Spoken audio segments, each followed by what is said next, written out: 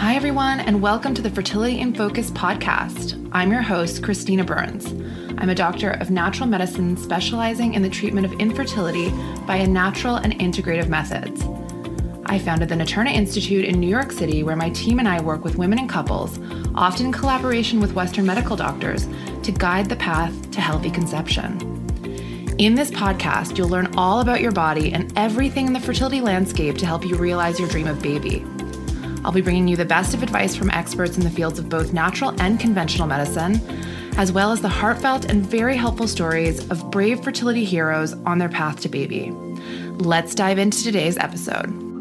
Hey everyone, thanks so much for joining. Today is a opportunity to dive into fertility nutrition, which is a topic that's near and dear to my heart, and I feel like it's a major determining factor in fertility outcomes, and it's given so little attention.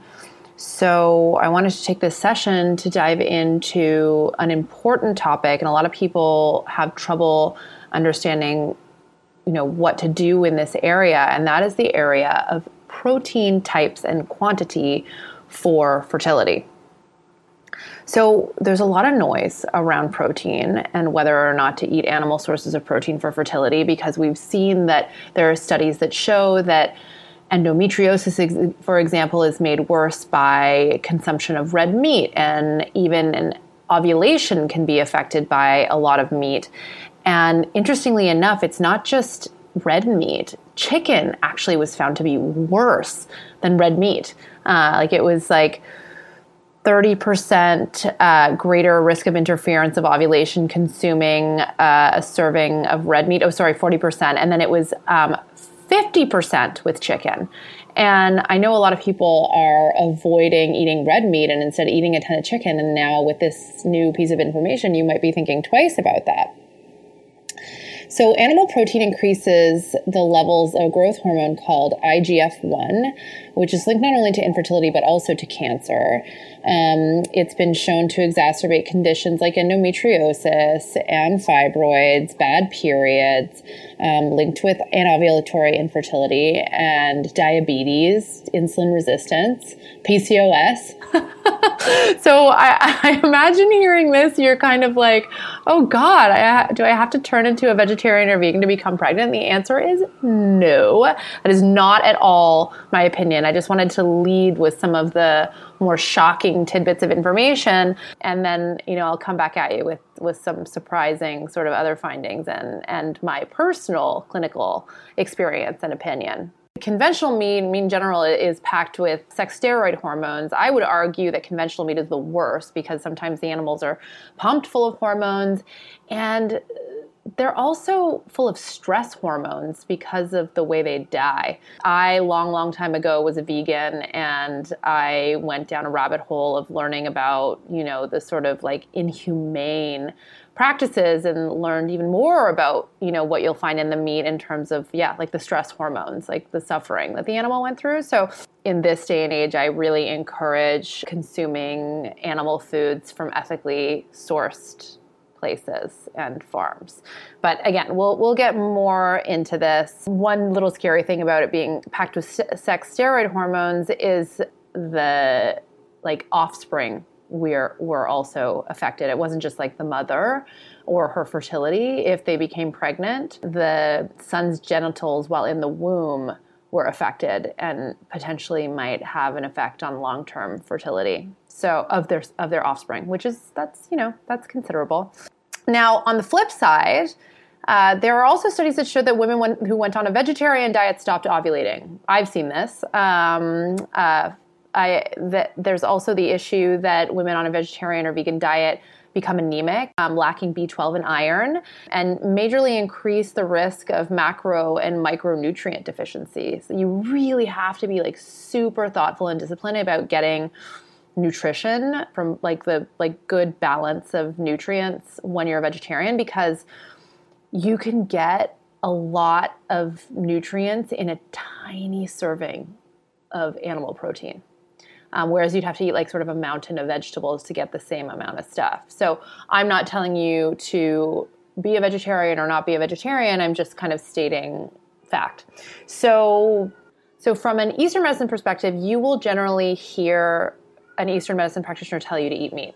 And this is because we believe not only in the nutritional profile of the food, but we believe in the energetics of the food. We will get right back to today's episode in just a sec, but I didn't want to miss the opportunity to tell you about an exciting new project that I have underway. So here it is. I get a lot of questions about what to eat and avoid when trying to get pregnant. Since so many of you are interested in optimizing your fertility via nutrition, I've created a very special course that teaches you the ins and outs of just that. It hasn't launched yet, but keep your eyes and ears peeled for my course on fertility nutrition.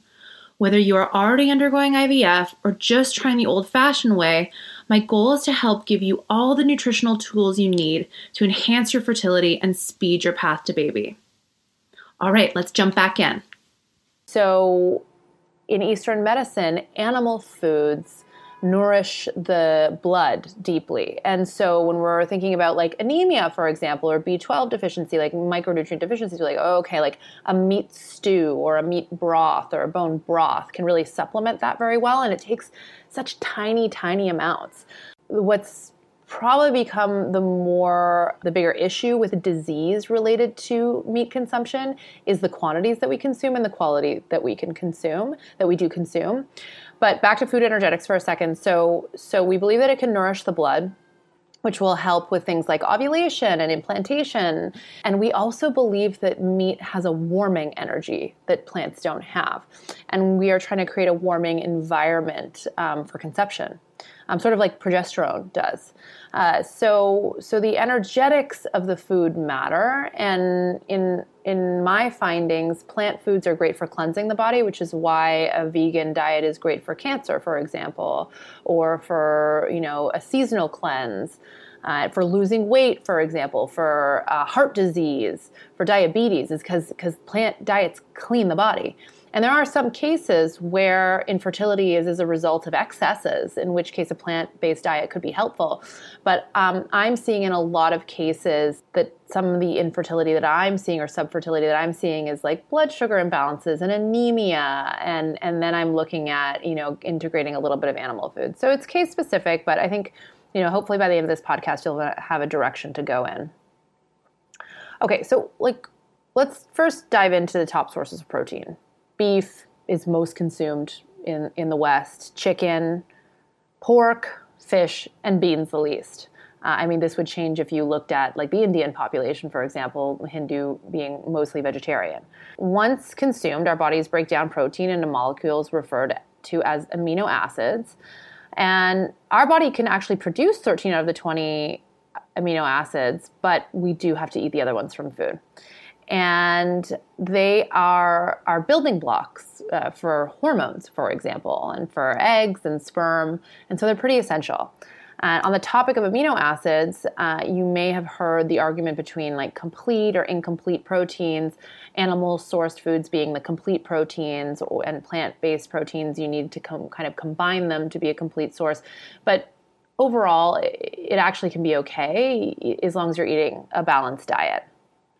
So as I said, these are structural building blocks for sperm and eggs, and for every major cell in our bodies, including our red blood cells and our immune cells. And they fuel the body's energy needs and help us to recover from stress, from injury, from exercise, for example. So they're pretty important for a lot of mechanisms. I also find that in a population of like high output people, and that doesn't mean just actually exercise, that means like high mental output, that this is like this macronutrient is important. It's grounding, it nourishes, it keeps the blood sugar and insulin stable, as long as you're eating well-sourced ones. Because as I mentioned earlier, diabetes can be made worse by meat consumption. So you really have to look at the person, their profile, the amount and quality of what's being eaten, and sort of adjust the diet accordingly. How much protein should we be eating?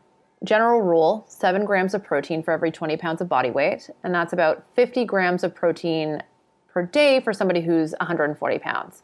For a quick reference, 50 grams of protein is equivalent to 1 large chicken breast, which I don't recommend eating based on what I mentioned earlier in the podcast about chicken not being the best source, has arachidonic acid, which can be pretty inflammatory. And also muscle meat just like doesn't have a lot of the other nutrients, like pure protein, which has become very much a fad in our society that we want to eat like just like pure protein. But, eating animal sources or even beans or whatever, like we're looking for a plethora of nutrients that work together. It's sort of like how like plant medicine works, like versus like a vitamin or a pharmaceutical. A plant medicine still has lots of chemical constituents that make change in your physiology rather than one isolated nutrient, which can also be beneficial. But sometimes the way that a whole food or a plant can work with our body can be superior in a way because it can interact with our body in different ways for us to get the benefit from it. Protein content of various foods. Ground beef has a lot. Chicken has a lot. Chickpeas, eggs, lentils don't have as much. Tuna, turkey, and salmon still are pretty high, like 20 grams of protein per 3-ounce serving. You have to eat a lot more of plant proteins to get like the same amount. So for example, like lentils, you have to eat a whole cup to get 17 grams, or chickpeas, a whole cup is 14 grams, whereas like a small amount of chicken or fish will be 20 grams. A hard-boiled egg, people think that this is actually quite a bit of protein, and it really only is about 6 grams of protein for a large egg. And if you need 50 a day, that's like you'd have to be eating a lot of eggs. So protein intake should be between about 10 to 35% of your total caloric intake. That's a lot. So that would be around like 3 to 4 servings per day. And that's, again, not animal protein. That's like a kind of a mix of animal and plant proteins. With that said, researchers from Harvard have discovered that women who eat more protein have higher risk of ovulatory infertility, and that's what I was referring to before. So more is not better. And I get asked a lot about like keto diets, for example, and I'm honestly not the biggest fan. I just don't think it's a very balanced diet, but I'm sure it does have some benefits, and it may be of benefit in the short term. Just as a long-term strategy, you're going to become deficient of certain things. In Eastern medicine, we also say that slow-cooked plant foods are very good for nourishing the digestive system. And slow-cooked animal foods are really good for the reproductive system. Those two things together can really impact your fertility positively, if you're integrating this kind of thing. Some protein-rich foods contain health-promoting nutrients like vitamins, minerals, antioxidants, and fiber, while other protein-rich foods contain potentially harmful components like cholesterol, saturated fats, and nitrates. So the not-so-good options: bacon, salami, these kind of nitrate-filled, preservative-filled, sodium-filled preserved meat options. Ground beef or beef high-fat content beef has got a lot of saturated fat, not ideal. From an Eastern medicine perspective, we also look at how something is cooked. So if something is charred on the barbecue, this is actually shown in Western dietetics too, then the carcinogens, like the inflammatory carcinogens, go up substantially. And that can really affect reproductive and overall health. Whereas if something is cooked slowly in a stew or a soup, that's a completely different ballgame. So I'm always counseling my patients who I think are a little bit inflamed or dealing with inflammation to eat more water cooking methods and less sort of like charring, grilling, like anything that blackens is not ideal, or anything that's cooked at a really high temperature. Even broiling I don't love, even though it's done in the oven. I prefer something to be like slow baked, but preferably water cooking methods overall are the way to go in my opinion. In addition to various nutritional components contained within given proteins, some protein sources contain environmental contaminants, pesticides, heavy metals, persistent organic pollutants, which obviously would have a negative impact on reproductive health. So what do you eat? What to eat? My personal opinion and my training and my observation is that people who eat a varied diet do quite well. And those who eat small portions of animal foods do quite well. So I mentioned that I have a lot of patients that are sort of subclinically anemic, like borderline, so that I want them eating a little bit of red meat. But do they need to eat beef? No. Like they could eat venison, which is super high in iron, for example, and a lot lower in acid and saturated fat, or bison, little bits of lamb are really helpful. And you really don't have to eat much. Like it could be like little shreds in a soup kind of thing. Like it's not something that needs to be consumed in high quantity. And in fact, it'll adversely affect you if it is. I had one patient who I told her, consuming a little bit of game meat would be great. And so she started eating like huge bison steaks. And then had a transfer that failed, and then we chatted through it, and I was like, oh, okay, I think we're going a little overboard. So we peeled it back into a much smaller portion, less frequently, and the next transfer was successful. So keep that in mind. It's like the quantity matters so much. The way that it cooked matters. The quality of where it's sourced matters. Like I cringe when I see grocery store meat that's just like, like don't know what farm it's come from. It doesn't say anything about being grass-fed, organic, anything. I'm like, oh no, like this is not getting consumed. So it's one thing if you are in a situation where you don't have a choice, but if you're doing groceries or involved in groceries and you have a choice of where you're getting this stuff, then choose wisely. It also doesn't have to be that expensive. I know that's kind of a myth. It just is a bit more inconvenient. Like you have to give thought and be mindful of where you're getting these things from. You can't just get them from any old grocery store. You have to like know the places to go, whether it's online or to the farmer's market or whatever. So it takes more effort. And I know sometimes with all that you're dealing with in your lives, you don't really want to deal with more effort, but it pays dividends. So, maybe think about it because it could shorten the duration of you trying to get pregnant. Another thing to consider is, I'm sure you hear so much about the Mediterranean diet and how beneficial that can be for fertility. And it has been shown in some studies, one with women undergoing IVF, that demonstrated that fish consumption had a positive impact on embryo formation at day 5. So like better quality blastocysts, whereas red meat was reduced the day 5 embryo formation.